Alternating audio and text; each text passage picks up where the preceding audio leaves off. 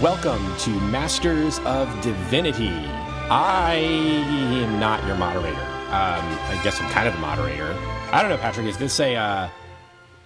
this a ontological change? Am I sort of ordained by the absence of JP to be the moderator of an episode? Is that?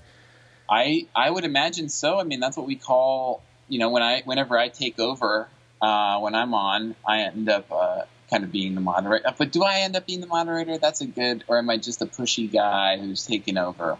Yeah, is it like the? I mean, you're definitely that. But is it also like? Am I like the steward of Gondor? Is that what this is here? Like, I'm actually just like, I'm not sitting on the throne. I'm at the wooden chair at the base of the throne as we await the return of the king. And basically, I'm saying that JP is Aragorn, that JP is Viggo Mortensen. He'll like that. That'll make him happy. Yeah, there you go. So I'm the steward of the show.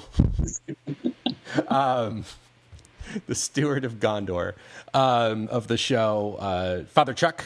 And I'm here with Father Fun. Hey. We are two priests in a pod. Sorry, just a shout out to another podcast. And I will say, it was a last minute thing where we've had to reschedule this episode. And also, JP, we love you, but he had a last minute emergency and he was unable to be with us today.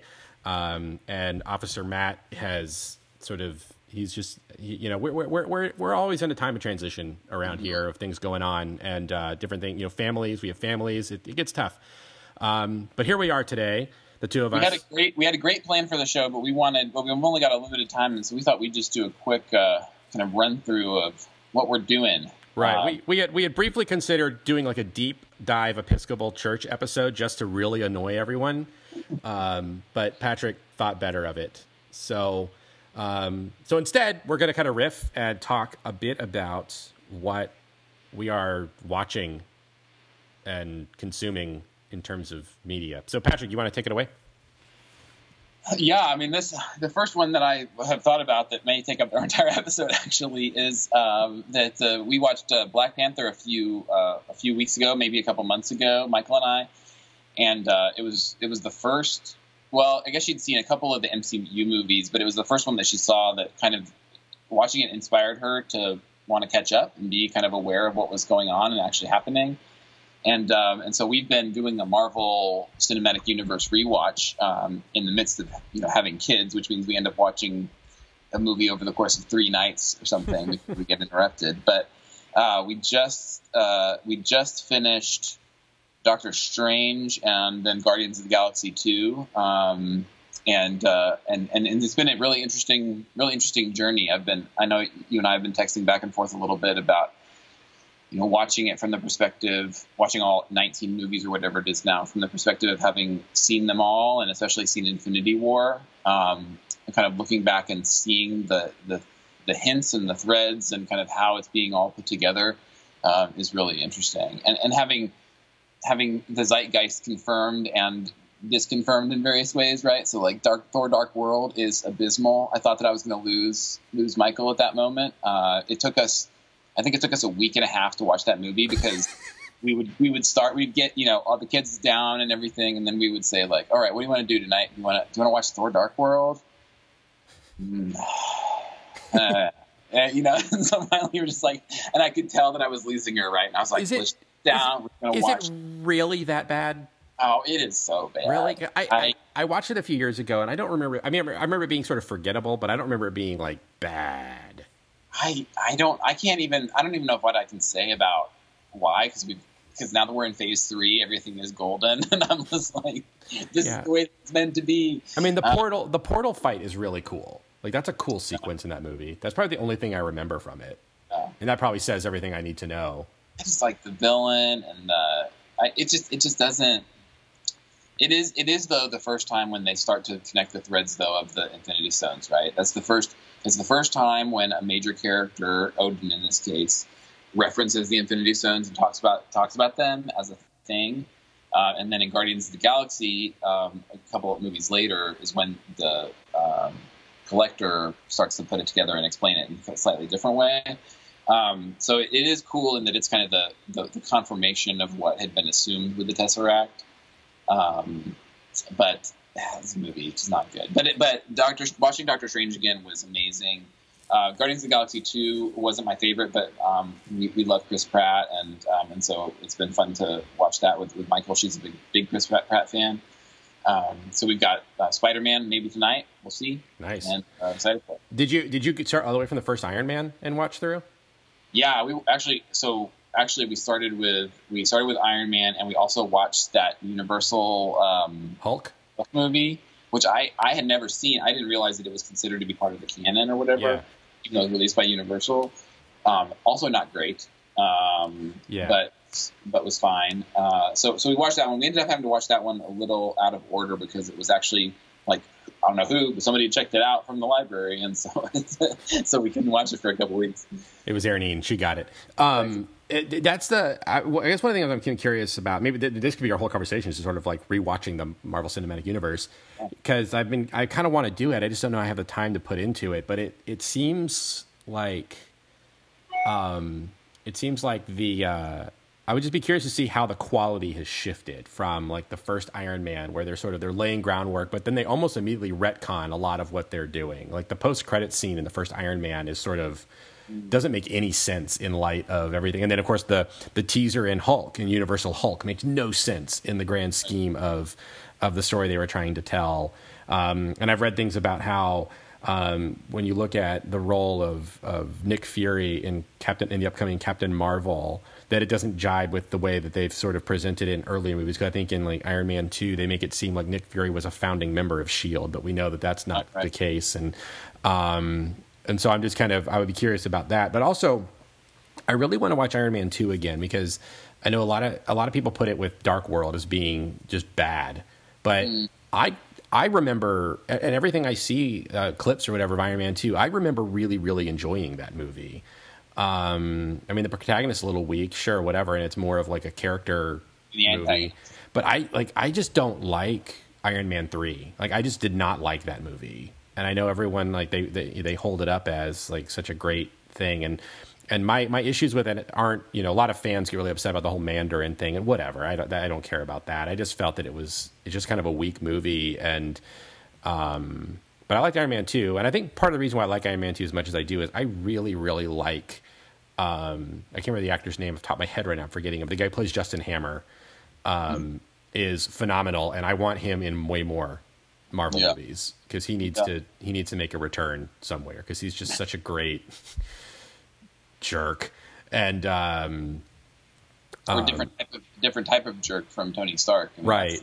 Well, and they were initially he was in the running apparently to play. It was between him and Robert Downey Jr. to play Stark in the casting for the first Iron Man, and so the fact that they brought him in to play Hammer is fantastic.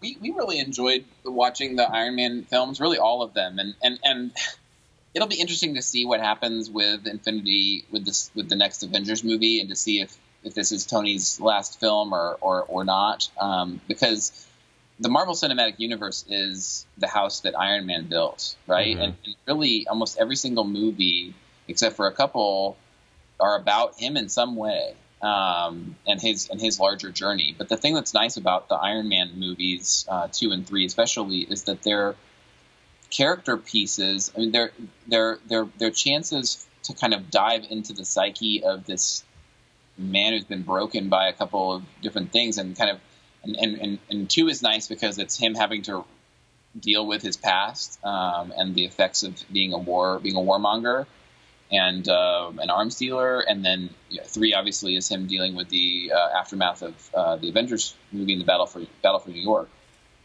And really, I think that Robert Downey Jr. just raises it to a level, and that it makes it really interesting and compelling to see one single character get explored so much, and then how that expands over the course of Spider-Man and then the Avengers movies, obviously, as well. So yeah, here's my prediction. Let's do something really ridiculous and predict. My prediction is that we might see Tony die in Infinity War, but that what ultimately is going to happen is we're going to learn that Pepper's pregnant, and that Captain America I don't know if he gets a hold of the gauntlet or whatever, but something's going to happen where I think he's basically going to jump on the grenade as a way to sort of reverse course. But I think ultimately Tony and Pepper, Tony just sort of stops being Iron Man and is able to just sort of walk away from it, maybe. But that Cap, I can't help but think there's going to be a shot in that movie where the Time Stone is used for him to get that dance with Peggy. Mm-hmm. And then that'll be the end of Cap. Like, he'll just have his opportunity to get his dance with Peggy, and then he'll bow out. And that's just sort of his way of, like I said, he's jumping on the grenade as a way to. Interesting. That's. Yeah, so you're saying, like, resetting Captain America? Like, if he gets the dance with Peggy, then there's never been a Captain America? Because the problem with that is that Captain America and the super soldier serum back in the 40s is the catalyst for Bruce Banner, is the catalyst for. Yeah, no, I'm thinking more along the lines of he uses it as a way to sort of, he appears, he dances with her, and then he can like time out, and then he's, just sort of like he'll slip in, make his appearance, and then he bows out. I don't know, but. I feel like that would be poetic for him to finally. I mean, but I guess that's sort of the tragedy of Captain America, is that as a character he's missed out on so much. But I feel like this will close an arc, especially to those two, and their relationship, and the idea that Cap would make the sacrifice for Iron Man sort of also wraps up things from Civil War, and everything. I just feel like that's how that's the trajectory of the story. Could be, but so they have two potential new Captain Americas, that people who have taken on the mantle in the comic books, and, right? Falcon and Winter Soldier. So you think that they'll continue do you think that they'll kind of wash the slate and do a new Avengers kind of a thing with no Captain America and no Iron Man, or do you think these other people are going to take on the mantle and carry forward be the steward of the armor, as it were, and the shield? Sorry, I got distracted by something. You're asking who was going to be the steward of Iron Man, basically? I know. I'm asking, like, do you think that they'll continue? Do you think they'll totally rescrub and do a new Avengers, or do you think they're going to have somebody? There must always be a Captain America. There must always be an Iron Man, and if so, who puts on the suit? Who carries the shield? I think the Iron Man role will probably be fulfilled by someone like Strange, but it won't be another like Iron Man. Like, I don't think he'll wear the armor. You mean from like a power level perspective, or from like a quippy, sarcastic guy? I could see Strange sort of taking on that leadership role that that Tony Stark had, and he fits it, right? I mean, sort of the joke is, they both have goatees, and they both are smartasses, and they both, they're quippy and all that. And I could see sort of more of a symbolic. He's a symbolic Iron Man, in a sense of, he's also taking on a leadership role. But I could see somebody else being Captain America. But I don't know that there's going to be a replacement Iron Man. If there is, they've sort of set up that the wearer of that mantle would be Peter Parker. Yeah. But I just don't see them doing that with him, making him taking away his Spider-Man. Yeah. Yeah. Or even if he remains a Spider-Man, but I just don't see, he just doesn't fit. He's too young, and he just doesn't fit that characterization. Maybe get Miles Morales into the MCU, though. That's true. But yeah, I know. I could see Captain America, the mantle of Captain America, being carried on. But I don't know about necessarily that there always has to be an Iron Man. And my guess would be, they Iron Man, if it isn't into Tony Stark's run, Iron Man sort of falters and disappears, and then maybe like 5-6 years, there's a moment where he reappears for us in a movie, and it becomes a big triumphant thing, or somebody else is wearing the armor or something. I don't know. I guess Rhodey could do it. I think about Rhodey, but so maybe War Machine will be sort of in that, or they'll do something crazy like at the end of this. The universe is pretty radically changed, and then we have the Dark Avengers. It's an alternate timeline where there's a Dark Avengers. and that could be kind of a fun thing to do. But so let me ask you another prediction thing about the MCU. We know the title of the next Spider-Man movie. Yeah. Far From Home. That's I don't like it. Right? So, like, what do you think that is? You know, the first one was Homecoming, which was a wink, right? Because obviously bringing Spider-Man back to Marvel, so it's a Homecoming, but then there's also Homecoming Dance, which figures into it. Yeah. Do you think that do you think the Far From Home is a wink to the fact that he's off on Titan right now? And I mean, he's dust, but obviously he's coming back. But do you think it's going to be a movie about getting back to Earth in some ways? You know, that the events of the next Avengers movie are going to keep him far away, or what do you think that's about? I don't know. I really don't know. I hope that it's not. I feel like I've heard that the early treatment is that he's like in Europe or something. Oh. That it's sort of like a study abroad kind of thing. Yeah. I don't know. But I hope what I really liked about what they were trying to achieve with the new Spider-Man movies is that they were using Harry Potter as a template, and that every movie would be a year of high school. Oh. Or whatever. And I kind of wish that they were I hope they're going to continue that, because I think that's an interesting approach to the character. But Far From Home, I mean, it could be like way Homecoming was sort of a wink and had a double meaning, that there could be Far From Home is that he's, you know, Peter Parker has been on an alien world and he's having a really hard time being present, being, you know, he's mentally far from home. He's not the neighborhood Spider-Man. Or maybe it could be, you know, Tony's done or somebody's dead and he feels that he's got a hold, he's taking on all of this responsibility to do more than just be the friendly neighborhood Spider-Man. Like he's doing it out of a sense of obligation. I don't know, it'd be interesting to see. I think it's one of those movies we're not going to know much, because it comes, like a month after Infinity War, and it's supposed to pick up immediately where the second part of Infinity War leaves off. Oh, really? I didn't realize it was going to be that quick. I thought that it was going to be a holiday movie, maybe, because it's like Captain Marvel in March and then Infinity War in May. Yeah, and I'm pretty sure Far From Home is in July. Wow. I think. But yeah, it's what a crazy thing for them to be doing, by the way. Like, and Marvel kind of almost knows, like, we need a month. We could do a month of marketing and you'll come see our movie. Like, we don't need to market it a year in advance. We'll just give you a title and some vague like things here and there, but you'll come. You'll come. It's a very Disney approach. Like, we got their money, right? We got it. But yeah, I just taking a moment to appreciate what they've accomplished with this, just in terms of storytelling in movies. I mean, you use the phrase rewatch, which is a phrase we use for TV series, and this is the closest thing to what I mean. It's a TV series, and think about it, 20 movies, but all said and done, it's not as long as like Star Trek Deep Space Nine. Yeah. You know, that's way longer show. Like, because even like the idea, like I was even thinking about it earlier when I said, like, it seems like a daunting task to rewatch all those movies, but it's really not. Yeah, 40 hours or whatever. I'll watch, when I was watching Deep Space Nine or any Star Trek shows, like I'd watch 2 episodes at a time. That's 2 hours each. That's a movie. It's a movie a night. And it's less than 2 seasons of Star Trek. Right.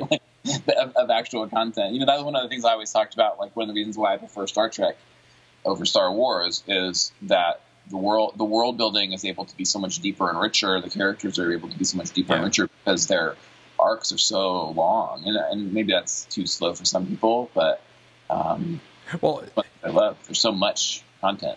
Yeah, as an aside about Star Wars, Star Trek stuff, I think that's also one of the reasons why Star Wars was able to be sort of like a generally acceptable nerd property.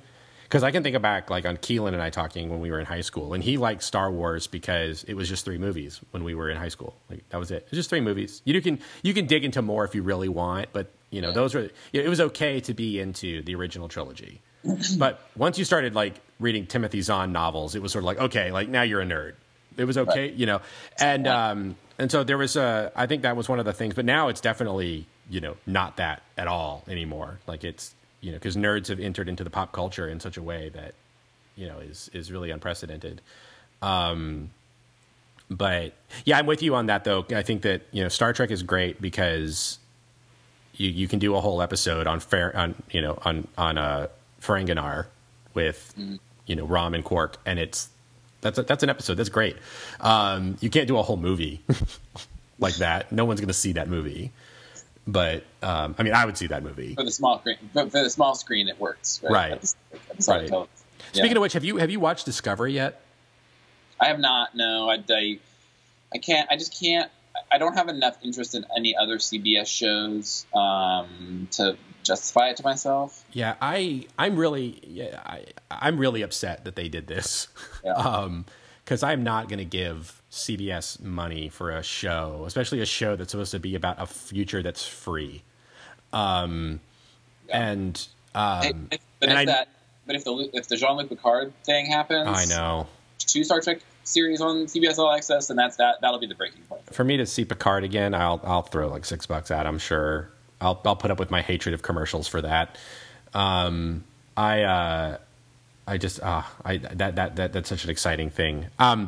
We're definitely off topic, but who cares? Yeah, I've not watched Discovery, and I also don't know that I would. I don't really have much interest in it, and what I've seen of it in sort of in the ether does not instill a lot of hope in me as a Star Trek show. Like, it just doesn't seem to be like a great Star Trek show.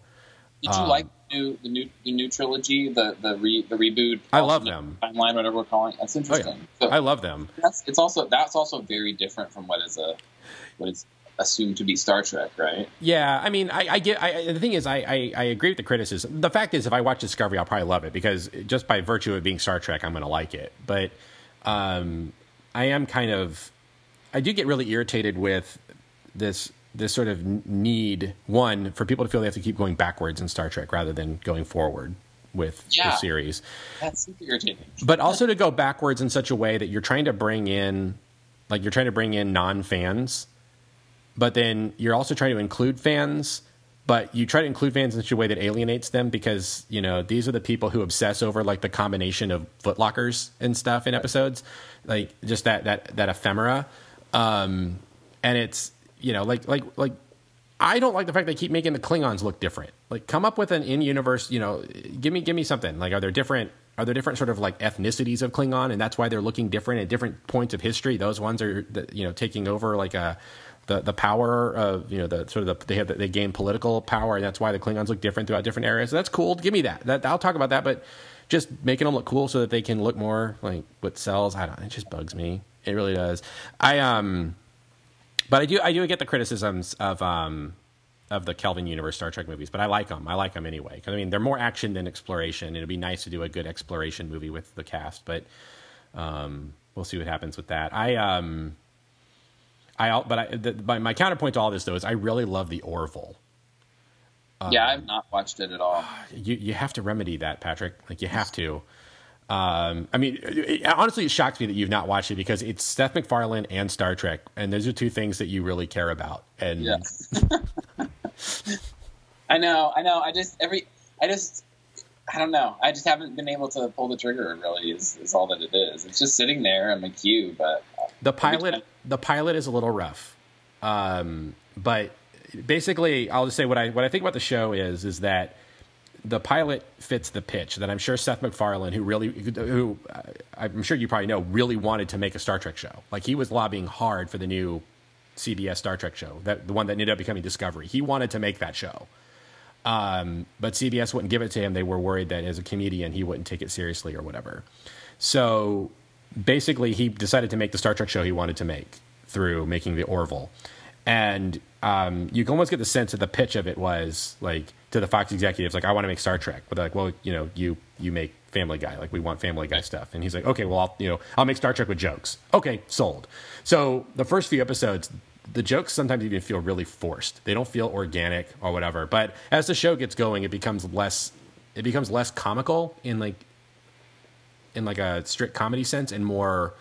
And the comedy becomes a little more organic, but the story focuses more on that, on the space exploration stuff, which is really fun and cool. But you really should. I mean, Jonathan Frakes directed an episode. There's a ton of cameo appearances from other Star Trek people. Brandon Braga is a producer. I mean, if they just made the ship look like a Galaxy class starship, it would just be like the next iteration of Star Trek. Yeah. No, you said that in text conversations and stuff, that it's kind of the best Star Trek show on TV right now. Yeah. But anyway, but that's cool, man. Getting back to Marvel though, I think it's such an impressive thing. And you talk about you talked about the title of Spider-Man. It's really frustrating that we don't know what the title of the new Avengers movie is. Yeah. Like, yeah, it is a case study for that. Like, we'll market it for a month and you'll come and see it kind of hubris, right? And yeah. Because obviously, I mean, my thinking is that something in Captain Marvel, they don't want to spoil what it's about, right? And so they're going to wait until Captain Marvel comes out, and then they're going to release the title, maybe, which is crazy, right? 8 weeks of having the title. It's just Avengers 4 now. They don't want to mess up the Captain Marvel story by implicating what happens. But then they could do something. But they could also do something that's very similar to the way that they market Star Wars movies, right? Where you have something like Homecoming or Last Jedi, and you I don't know what that means, right? Like maybe it's called Avengers 4, The Last Iron Man or something. And then just the nerddom fandom will just go crazy over trying to figure out what that means. What I really hope is that there's some executive who is really pushing some terrible title. And they're just sort of oh, hold on. We're going to try to, they're basically trying to buy as much time. They're basically trying to do what's happening in the Trump White House where they're removing papers off of his desk. They're just sort of we'll unveil it, this big thing, just hoping they can buy time to change it. Because right now, the title is actually Avengers Snaptitude or Snap. Right. Or Avengers, the one where Thanos ends up actually getting killed, and the Avengers come back, and everybody loves each other, or something. Or, because I've heard rumor that the title's Endgame, and I really hope that's not the title. I think that's an awful title. No, it's kind of an overused kind of idea, right? What if they called it just Apocalypse means something else, though? I wouldn't be surprised if they didn't try to play off of because they've used other Marvel storylines for some of their titles in the playoff. If they weren't to then try to do Secret War, because that it's well, they've got the Skrulls coming, right? So right, but totally. The idea that there is a war taking place in secret, because there's time travel and the quantum realm and stuff seems to be playing a role in the next movie, and so maybe it's a whole thing that the public does not know what else going on. So Secret War, but right, yeah, the Skrulls have been in the Skrulls had actually created the entire Marvel Cinematic Universe because Nick Fury's a Skrull, or something, on retcon all 20 movies or something. Yeah, it would be really awesome. And I have to run. So, all right. Well, this was a nice tight 30-minute episode.